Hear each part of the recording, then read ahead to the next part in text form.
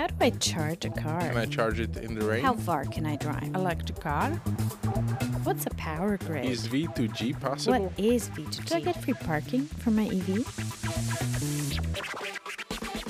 Hello, everyone, and welcome to another episode of Electric Avenue, a podcast about the electric mobility, charging infrastructure industry, and all of its complexities, opportunities in front of us.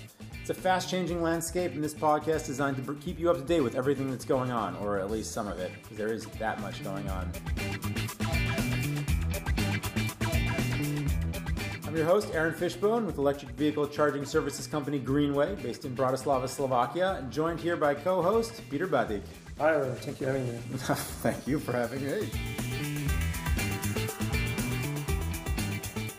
So it's nice, we're able to actually be here together. COVID, Slovakia has started to open up a bit, and we're able to sit here together, a distance between us certainly, but, be in the same space and see each other again. Yeah, I think hopefully the things are coming a little bit slowly to the normal. But I have to say I was the lucky one because I have the office very close to my house and I was basically coming to the office every day. There was an empty office, but it was an office. So for me, it was not so super bad. Yeah. But I mean, just the fact that it's opening, I know it's not the case in many, many other places, but we're able to return together, and so it's good to be back, and we can reconnect a bit. We have definitely been a little bit slow on producing this podcast, and I mean, one reason is because even though there haven't been that many roads driving on the streets lately, we have been doing a lot of work. We knew that there was going to be a lot of discussion of recovery, that ultimately we were going to need to come out of this, and coming out of this was going to involve probably a large-scale recovery package, and that,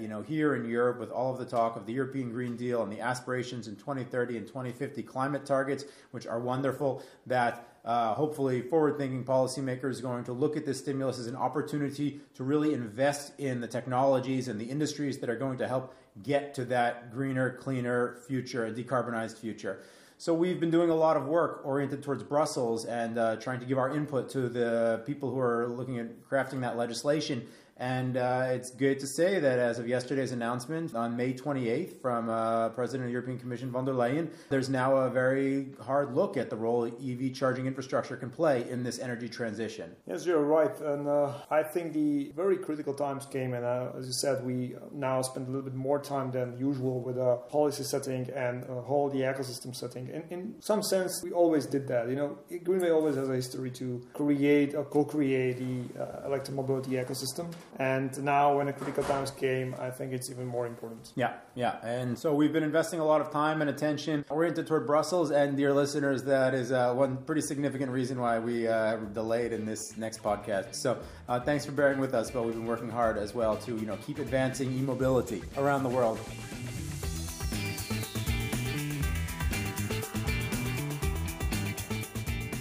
So one of the ways in which we've been doing that is, the EV charging infrastructure industry is maturing. I mean, we see that from the financing side, and now we're seeing it from the number of companies, from the mergers and acquisitions, the decrease in fragmentation, from the growth of the number of charging stations. And one other way in which we've seen it mature is the launch of an industry association dedicated towards representing the electric vehicle charging industry in Brussels in front of the European Commission and all the other different interest groups that it has, the DGs and whatnot. So this group is called Charge Up Europe. They launched in March 28th. They were founded by three other charging infrastructure companies, Allego, EVBox, and ChargePoint. And Greenway became the first non-founding member to join Charge Up Europe. And so, Peter, I'm sure people are curious about Charge Up Europe. Why did Greenway choose to join this industry association in Brussels? Well, probably the first reason was that, as you said, our industry is going to mature and it's maturing, and we are starting to be a very clearly defined industry. So you can really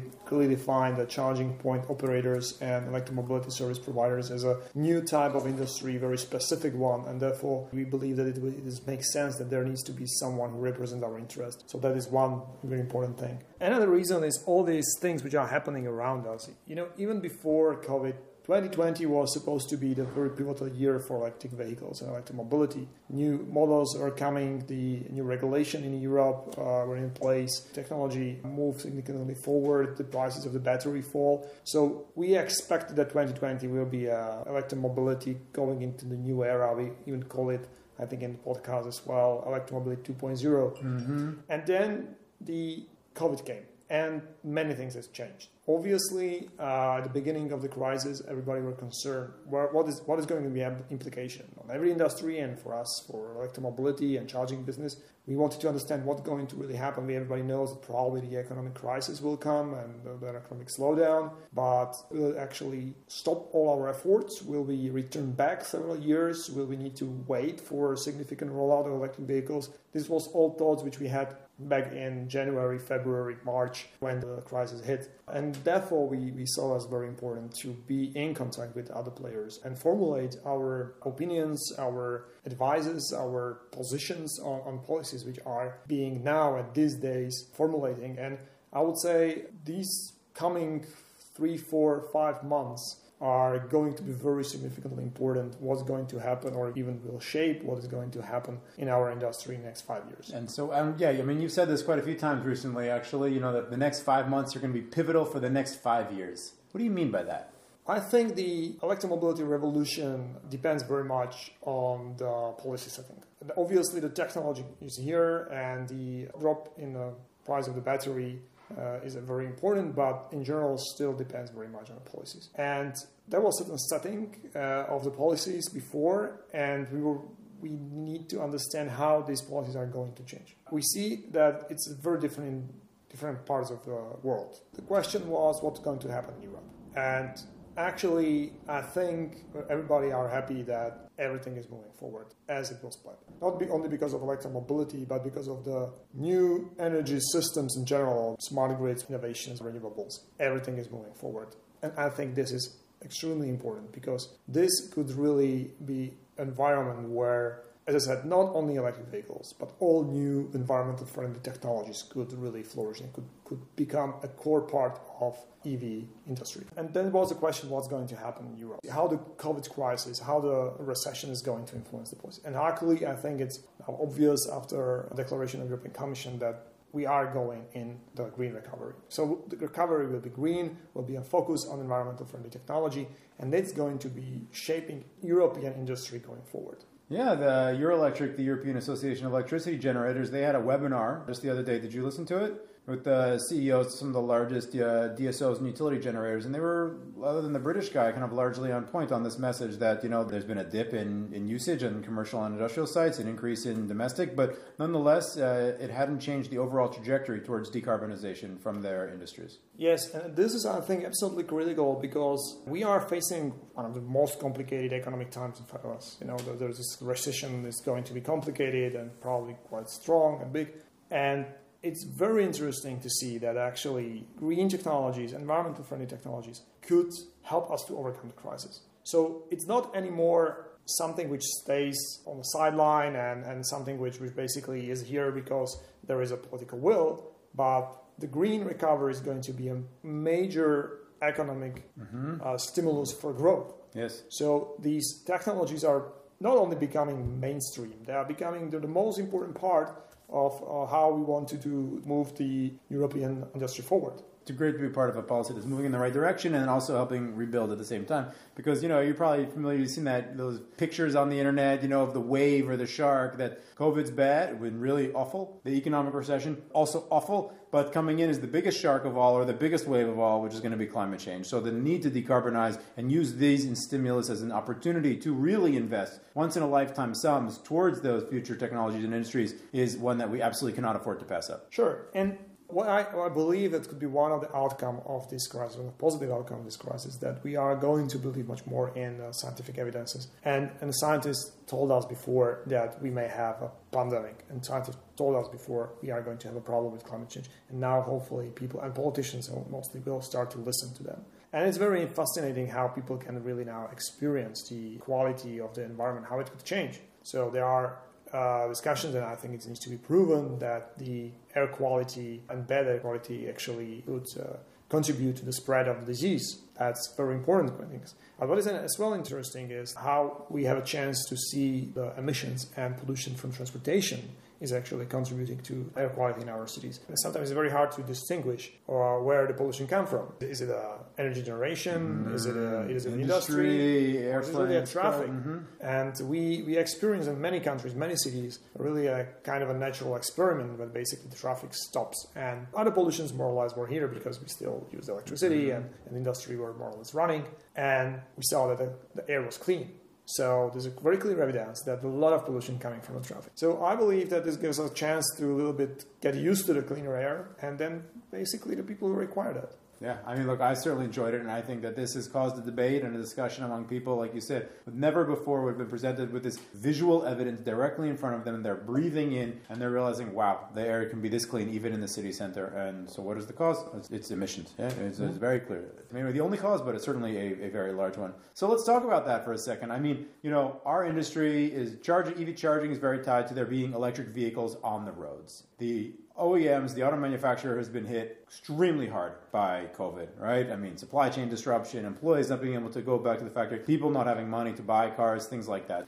We looked at some data, and in some cases in Europe, the auto sales effectively went to almost zero during the months of COVID, dropped 98%, according to the International Energy Agency in the United Kingdom, for example. So the question is, what effect did this have on electric vehicle sales overall, and what is the outlook for electric vehicles going forward, given that there's been this huge drop in sales due to COVID? Well, I guess you have some numbers to share. Yeah, sure. So we did a bunch of research, and first things to say is that in Q1 2020, there was a significant drop in vehicle sales globally. 23%, according to Bloomberg New Energy Finance, and they're saying electric vehicles sales only dropped about 17% in this overtime. And these are global numbers, not just looking at Europe, but also China, globally, right?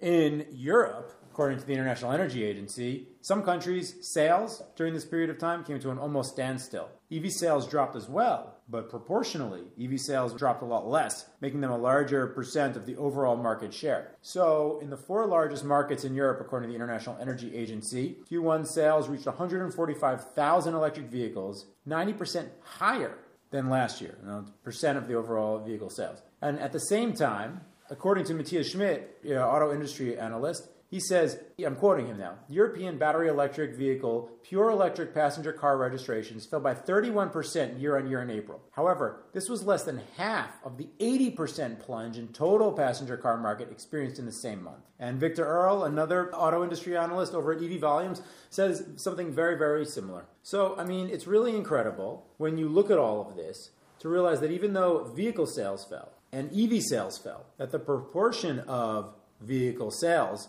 that were EVs was actually higher than it has been previously. And for other reasons like backlog and like the people who maybe are buying EVs right now being a little bit wealthier and therefore maybe a lot less affected by the COVID pandemic, that vehicle EV sales are still projected to be relatively okay for the year 2020. Yeah, and big question is if we are hitting already this tipping point in S-curve of production and demand for electric vehicles, because I think it's pretty obvious, like in every other technology, when you look on life cycle, that at the beginning, the growth is relatively slow, but then you hit one certain point and then the rise is very, very high.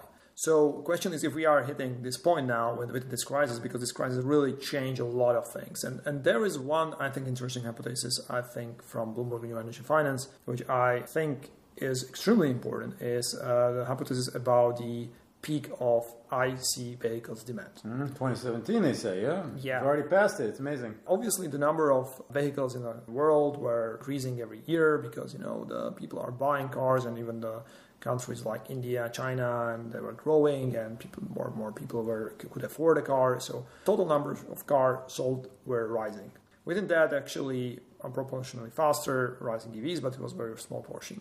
Actually, now probably with the crisis, what could happen is that this growth of the vehicle sales will slow down or even decrease. We saw it in the last crisis. On the other side, if the improvements in EV technology will continue in this period of low demand or lower demand for vehicles, the EV improve in terms of pricing, models, and so on and so forth, actually it can reach larger share. What could actually happen is that we will never ever see so many combustion cars produced in the world as it was before. So until the total number will rise, until that time, the EVs will already have a significant portion and will still gain more and more. So in fact, basically the combustion engine car already are beyond the tipping point of the rise. which is, from one perspective, very interesting statistical evidence. But on the other side, it is very important for the planning of car manufacturers. Do you want to be in a sector which is declining, or do you want to be in a sector which is rising? Mm-hmm. I mean, it's going to be really interesting and certainly something that we'll be watching closely. Obviously, the charging infrastructure industry relies heavily on those vehicles getting to market, and we certainly want that to succeed. So we're going to be watching closely. But right now, you certainly see a lot of pain coming from the OEMs, and we have to get through this moment as well. Peter, there's something else that you and I have been talking about recently that I think our listeners would really appreciate hearing your perspective on. Fortum, Finnish utility company, also has a charging infrastructure business, Fortum Charge and Drive. They're a very large operator, operating in like 36 countries. And they just announced that they sold a majority stake of their charging point operator business to Infracapital, an infrastructure equity investment firm. So you had some thoughts on that. We saw merger and acquisition in our business of charging industry for some time already. There was large oil and gas companies going into this field in the UK, in Netherlands, in other countries. This transaction is quite special because, as you said, this is for the first time, at least what I saw, when the infrastructure fund, some really financial investor, went into the industry of charging.